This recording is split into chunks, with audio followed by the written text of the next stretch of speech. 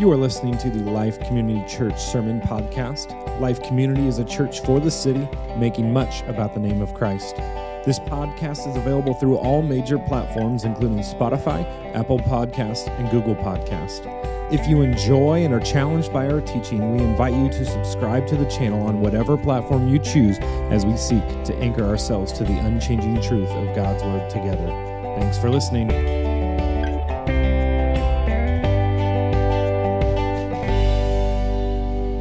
Let's head into Scripture this week.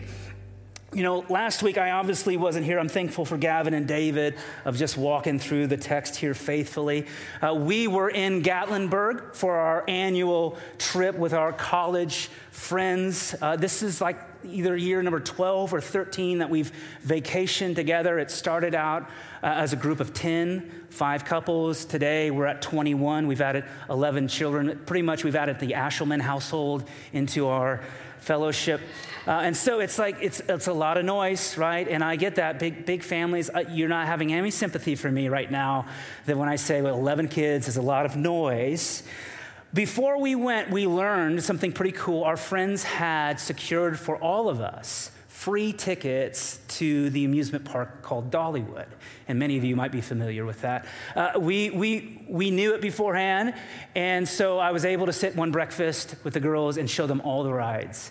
And my Ellie, like very early, saw the bumper cars. Like Dollywood calls them the demolition derby. And like that she was latched onto it.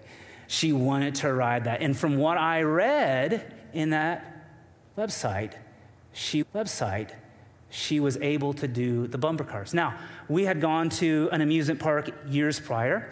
Ellie was not able to ride the majority of the rides, and so she was thrilled that this was going to be the year that she finally was grown up, that she was big enough to ride the bumper cars. And so I'm not telling you the story because things ended well. I'm telling you the story because there's a sad twist. Because when we got in line for the demolition derby, then and only then did we learn that, yes, Ellie was capable of riding the bumper cars, but she was not allowed to drive the bumper cars.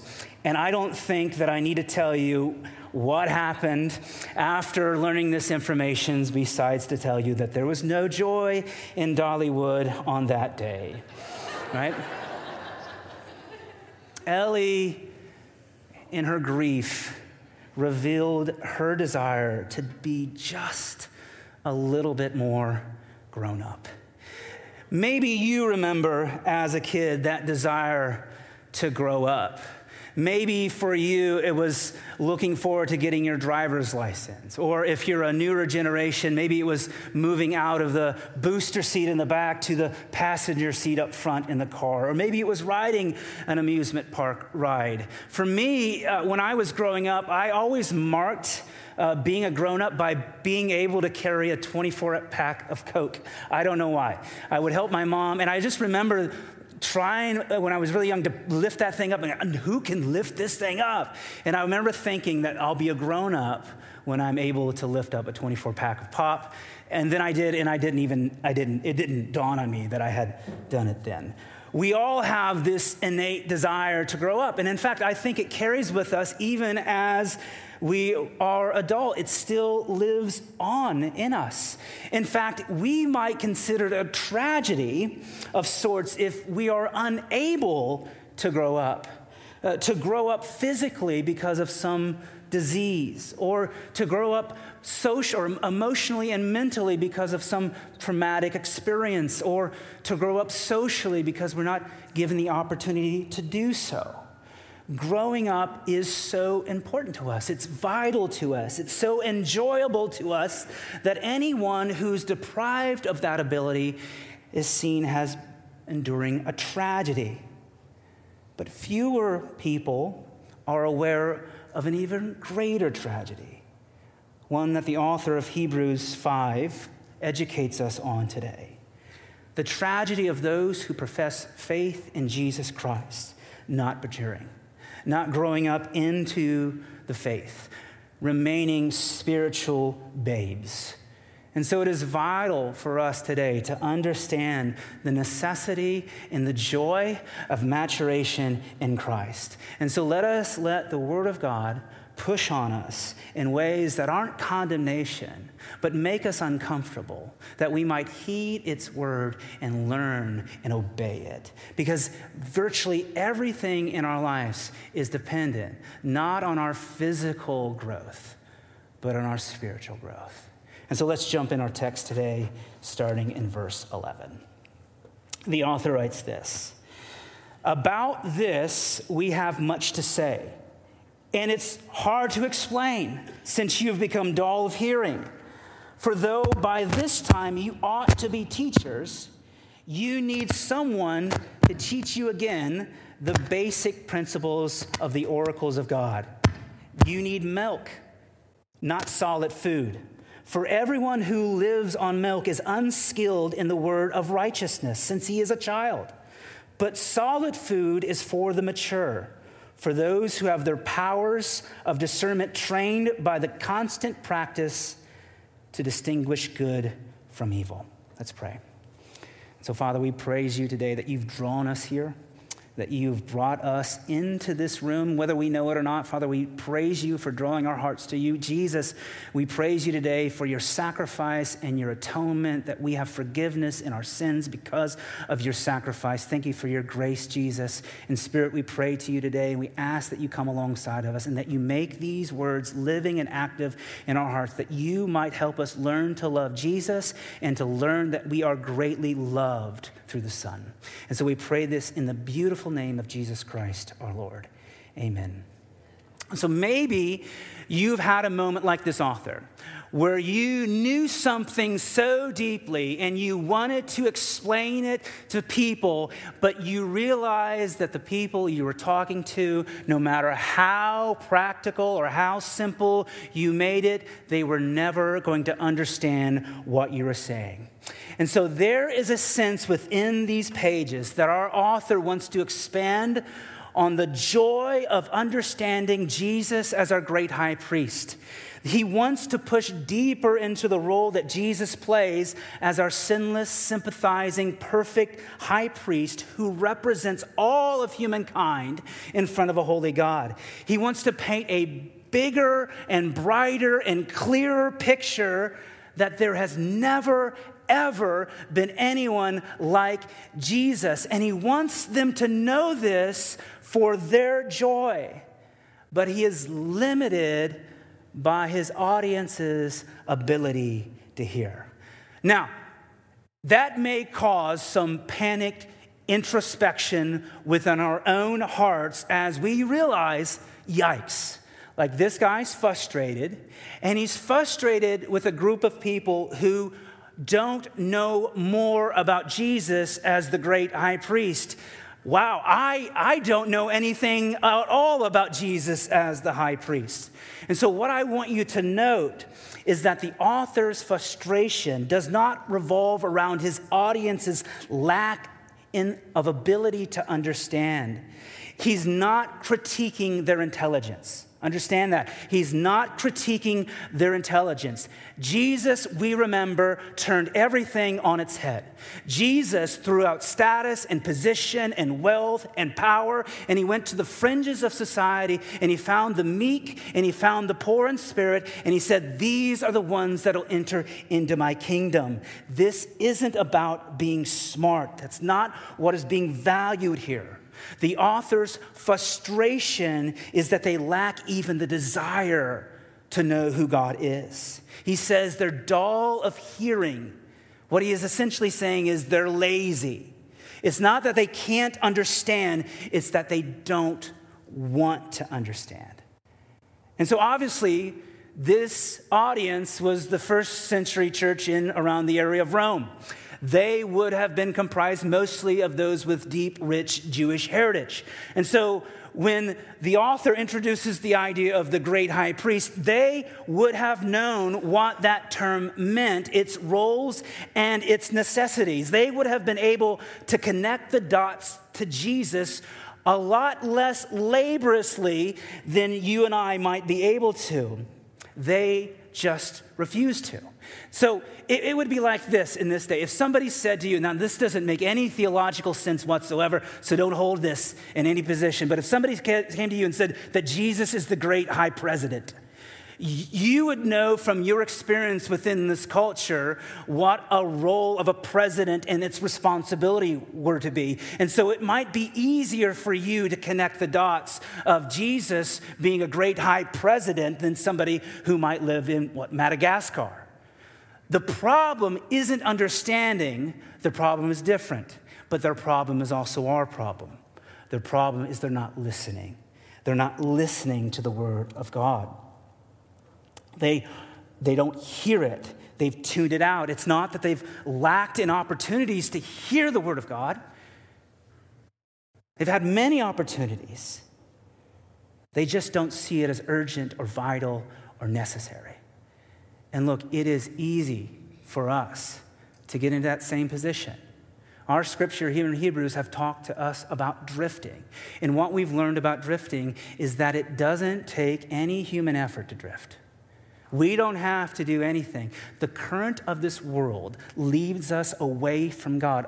All we have to do is do nothing. So what that means is that we are either growing in knowledge and love and faith in Christ, or we're falling away.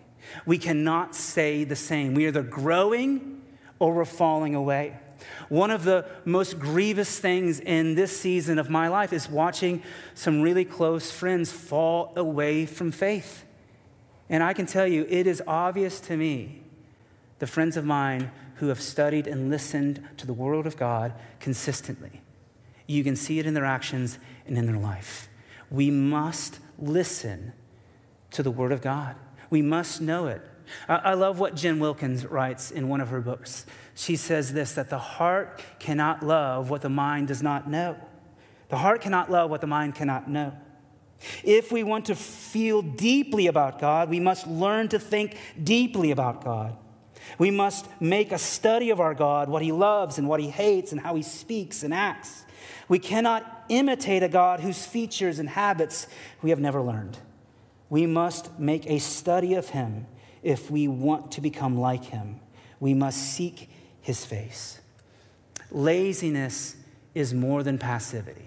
Laziness is an outright denial of our very purpose and design. We were made to know and love and enjoy God all the days of our life. By being passive, by being lazy, we cut ourselves off from our true source of joy and flourishing and wisdom. We must know and love God. It's our primary purpose. And then in verse 12, this author says that his audience, you should be at a place where you ought to be able to teach others about this. Now, he's not saying to this crowd, like, hey, look, you should be in professional ministry by now. That you should be teaching people from stages, orating on the truths of God. That's not his intent here. He's talking about one who has been so studious in learning that they are now able to instruct others in the ways, in the truths of God. Now, there are people who are way smarter than I am that have talked about different stages of learning. They say there are at least 4 stages of learning. And the first one is to be unconscious incompetence. And that simply means that we don't know what we don't know.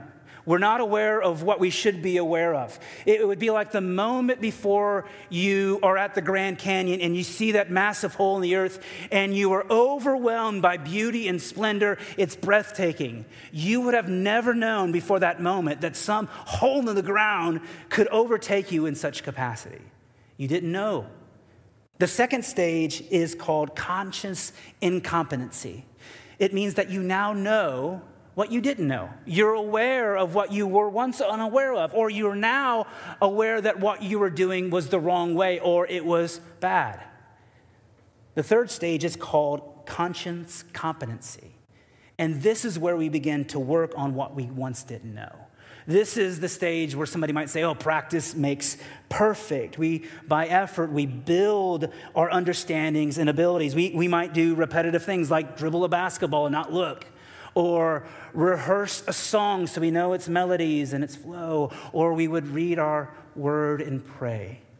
We seek to do repetitive things so we build up our skill in those areas.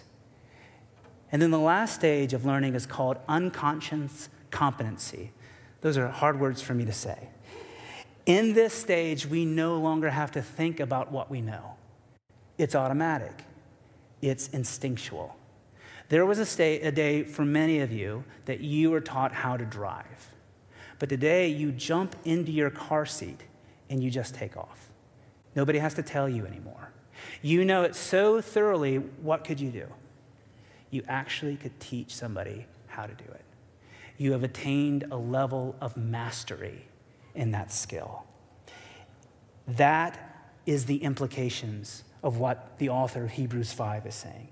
Not that we would be public teachers like someone like me, but that we have learned the basics of God so profoundly, so thoroughly, that we would be unconscious competent about it. That we would be able to instinctually know God's truth in our lives, and that we would actually be able to instruct others new to the faith, instruct our children, instruct the next generation, our neighbors, people in our communities on the works and the wonder and the glory of God.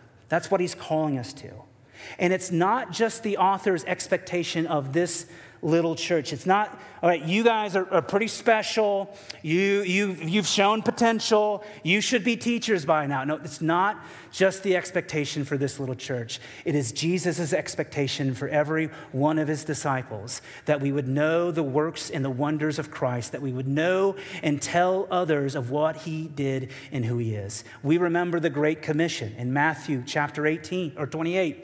Where Jesus says these very words, right? Go therefore and make disciples of all nations, baptizing them in the name of the Father and the Son and the Holy Spirit, teaching them to observe all that I've commanded you, and behold, I am with you always to the end of the age. And so if we have confessed Christ, it means that we have trusted in his death and his resurrection, and we have given up our own lives. We have given up our own lives because Jesus was our ransom for sin. We have then died with him. We have died with Christ. We have been purchased by his blood. We are not our own. We belong to God. But it also means that we have been raised to new life with him, that we don't live this life for ourselves anymore, but we live it through and by the glorified and risen Savior. Therefore, as disciples, we live in this world to image the God that redeemed us into the world, into our family, into our work, into our habits, into our families, into our habits and opinions. And we can't do that if we're not growing. And we can't grow if we're not listening.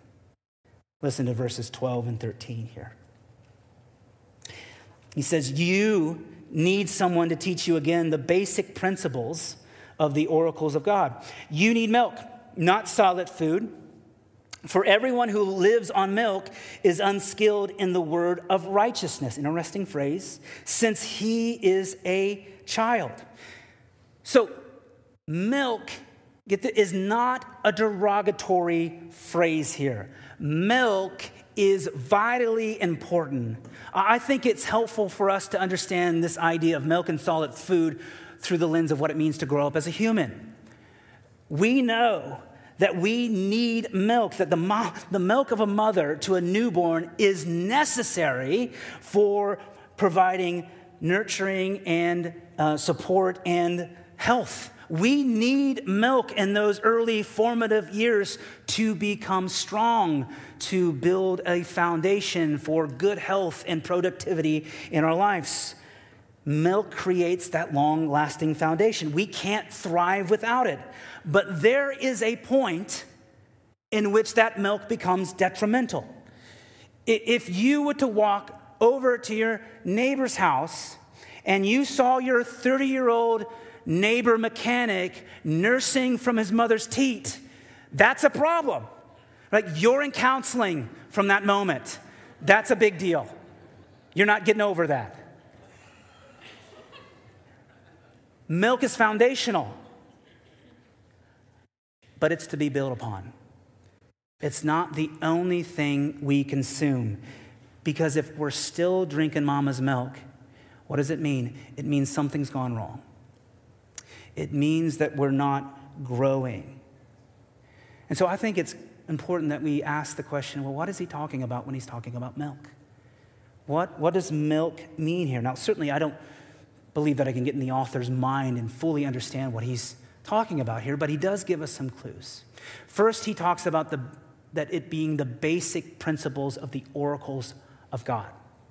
And then secondly, he mentions this phrase, the word of righteousness. Now, righteousness is our right standing, our moral standing in front of a holy God.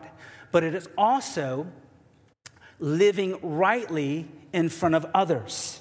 And so these two phrases, I think, come together to make us understand what milk is. And so we ask the questions, what is the basic principle of righteousness? What are the basic principles of what it means to be righteous?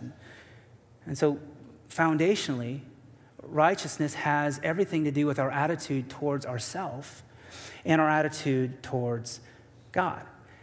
That we understand that we're broken, like we're fallen, that we are radically sinful in every single way, that we're unable to earn our salvation, that we're unable to flourish in this life because we are without wholeness. We are lacking a relationship with the very God that designed us. Righteousness starts with knowing what we are not and what we are, and being humbled by it, but also being serious about the sin in our life and understanding how offensive our sin is to a holy God who made us and loved us and then walk away. That in choosing ourselves, we have rejected our Savior and we must be repentant of our sin. But it also means that we have the right attitude towards God, that we honor him and love him and revere him because of what he has done and who he is, but also in understanding the depths of his love for us. That we understand that God knows us, that he sees us. Everything hidden, God knows. And what we hear in Scripture is this, is that God even loves us there. And we are moved by that love, and we are given a righteousness by a gift of grace. We're given righteousness. Our righteousness is actually Jesus' righteousness. And so those are the basic principles of righteousness. That is milk. And look, milk is some good stuff. This is good. But just like a 30-year-old toddler who is only consuming milk, there's a problem. Now, why is there a problem? Because I'm telling you, that's some good stuff. Why is there a problem? Well, I want you to think of it this way. If all we are consuming is milk, it means that we never truly believed it in the first place. We never truly believed it in the first place. We're still wrestling with our own rightness. We're still trusting in our own selves. We're still choosing ourselves. We are struggling with our efforts and believing that we can somehow earn our salvation, as if Jesus, his death and his resurrection got us 83% of the way to salvation, and we've got to fill in the gap. I hope I do enough. You can't do enough. That's the point. That's the whole point of the gospel.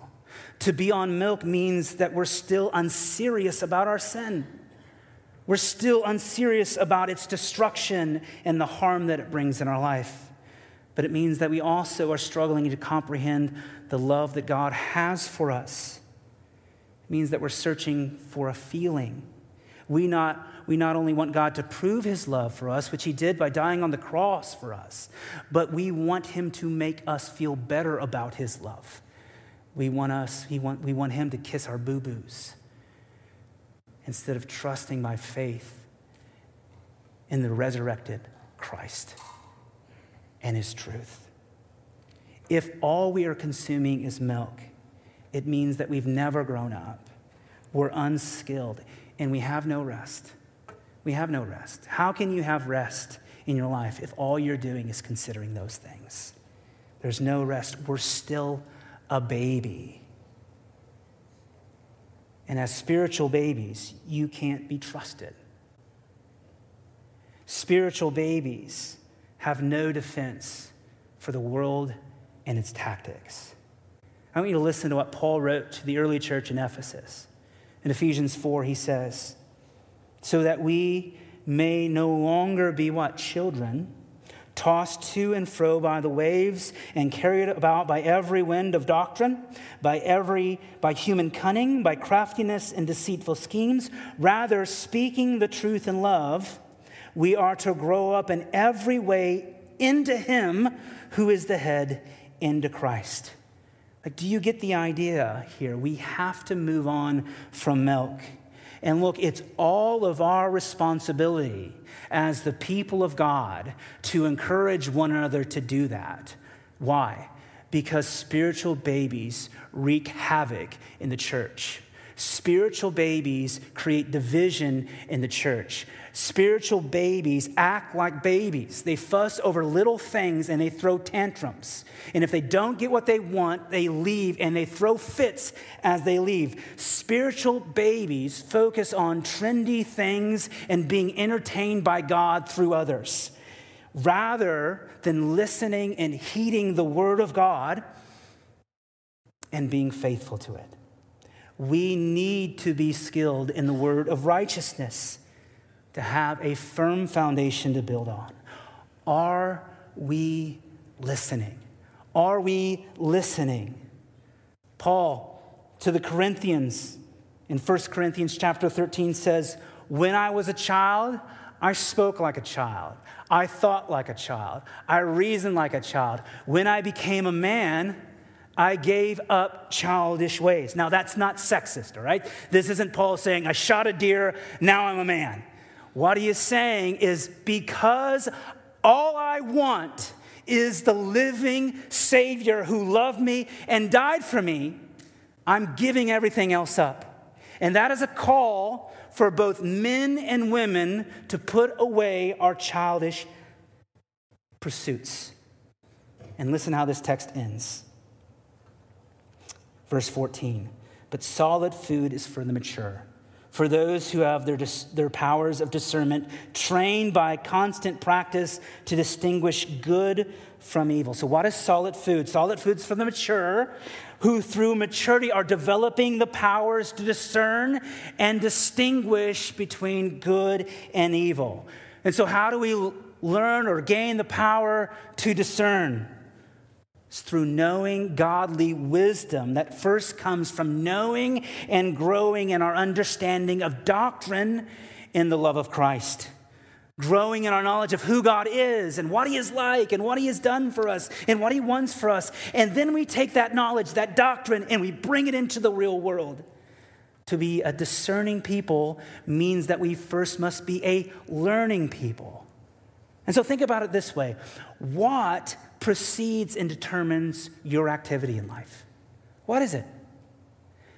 Thoughts. Your thoughts precede and determine your activity and your behavior. If you think that you can change your behavior without first changing the way that you think, you need a wake-up call. There is a clear call within our scripture to renew our minds, to take every thought captive, to test everything that we might hold on only to that which is good. God knows that there's an extensive battle being warred in our minds and within our hearts. He wants us to know him so thoroughly that it affects the way that we live.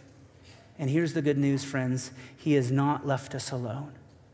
He has given us a Spirit to bring his truths alive into our hearts. We must strive then to become, through the Spirit, unconscious, competent as we just learned, meaning that we have so thoroughly listened and explored the Word of God that we begin to act on instinct through the practice of discerning what is good and evil. The more we know about God, the more we understand God, the better we are at discerning the goodness or badness of the trials and the temptations and the people and the opportunities that come our way. Can you imagine what it would be like to live instinctually knowing what God wants for us?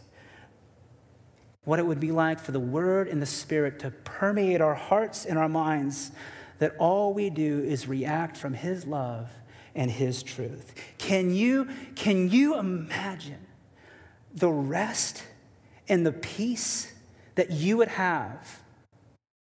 Can you imagine that all of the situations and people and circumstances your way wouldn't be able to shake you? They wouldn't affect your worldview, instead of living a life where everything around us causes us strife in the inside. What a hope to have. And so I think that Eugene Peterson reminds us in one of his books that this isn't a quick process. Peterson says it's a long obedience in the same direction. That knowing God is about consistency, habit, desire to know the Lord. Randy Alcorn says it this way. He says, the time I spend with God determines both the direction and the quality of time I spend elsewhere. I'll read that again. The time I spend with God determines both direction and the quality of the time that I spend elsewhere. We're reminded in Scripture, in 1 Timothy, it says this, that all Scripture is breathed out by God and profitable for teaching, for reproof, for correction, and for training in what? Righteousness, that the man of God may be competent, equipped for every good work. Friend, let us not be lazy. Let us not be dull of hearing. Some of you in here, the moment that I read this text, knew that you needed to grow up. Some of us have spent years sipping on milk and striving and living and thriving only on Christian cliche and over-spiritualizations of different aspects of our life. We have to grow up. Some of us have seen the value of our Christian faith connected to what God can give to us, what God can bring to me, and how God can make me feel. I want you to realize that as leadership in this church, we have for some time been very deliberate about equipping this church through the study of the Word to embrace and thrive in a day when being a follower of Jesus will no longer be celebrated or tolerated within this society. And look, I don't know when that day arrives. Don't ask me. I'm not going to speculate, but I don't know if it's too long. Which means that there will be a day, and I've said this before, where being a Christian will cost you far more than you could ever imagine. That those who identify as the people of God will be known in only the undercurrent, but will not be pervasive within the culture. And so listen, if your Christianity is built on anything less than the Word of God being true, if your confession is anything less than we are not our own, but we belong body, mind, and spirit to a loving God, you will in the future behave like a child, and you will seek comfort and love from something other than Christ and His church. We have to grow up. The world needs us. Our communities need us. We must beat our own minds and spirits into submission to desire to know Him more. We must be active in our prayer even when we don't feel like that God would make us love Him and His Word more. And again, this isn't about intellect. This isn't about your knowledge. This isn't about how smart you are. It's about desire. It's about listening. It's about coming under the submission of the Word of God and listening for our joy and for His glory. St. Augustine said something incredible, and I love it. He said, the Bible is shallow enough for a child not to drown, yet deep enough for an elephant to swim. Isn't that fantastic? We have a living word of God that is relatable to every person in every season of our lives. You can read the word at every level and know something more about God. There's no excuse for us. It is about our desire. And so, friends, I say this. Can we, through the grace of God and the forgiveness of God, be curious about ourselves? Can we be curious about ourselves a little bit and ask ourselves, why do I do the things that I do? And why am I not doing the things that I ought to be doing?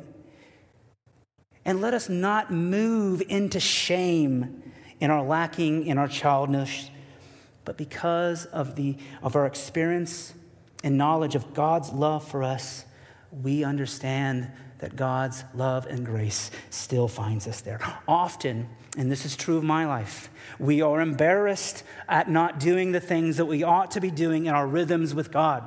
And in our embarrassment, we find shame. And that shame keeps us hidden and stuck. Friends, do not be embarrassed. Do not be shamed. Let the grace and the love of God and the new mercies that come to us every morning be the grease that quicken our confession, to admit that we are prone to wonder, that we're prone to leave the God that we love, that we're prone to do the things that we want to do, that we're prone to not take his word seriously, to not take our sin seriously, and to not love and enjoy him in our life. And listen, let us do that one another. Because alone, we have fallen away. But it is only together that we will grow again. We need each other. And the hardest thing to do is confess something that we've been most embarrassed about. But I'm telling you, friend, find somebody in your life that you know loves the Lord. And you tell them what's going on in your life. And you will learn what it means to know a God that fully knows you and fully delights in you. Let us ask ourselves, am I on milk? Am I learning? Am I listening? Or have I tuned out God and his word? Challenge for us this week as we move forward.